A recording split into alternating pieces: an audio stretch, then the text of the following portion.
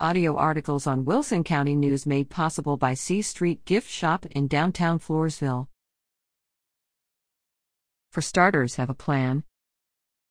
Dear Dave, my mom and dad always told me to live within my means.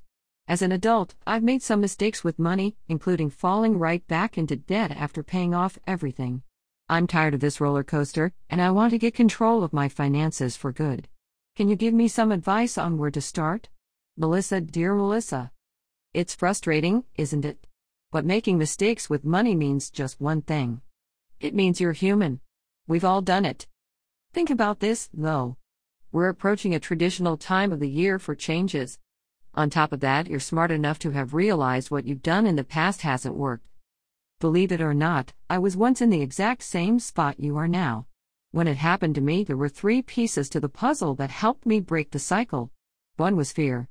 Specifically, I was scared to death that I wouldn't be able to take care of my family, and that I'd retire broke. Now, don't misunderstand me. No one should live his or her life in fear. But a healthy, reasonable level of fear can provide needed motivation. Another was disgust. I realized what I was doing was stupid.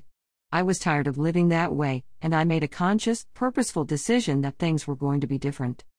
The third piece, and maybe the most important because it's connected to our spiritual walk, was contentment.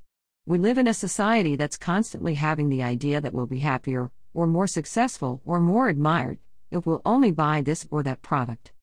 We're constantly marketed to, and when we have this stuff in our faces day after day, we can become unsatisfied with just about every aspect of our lives.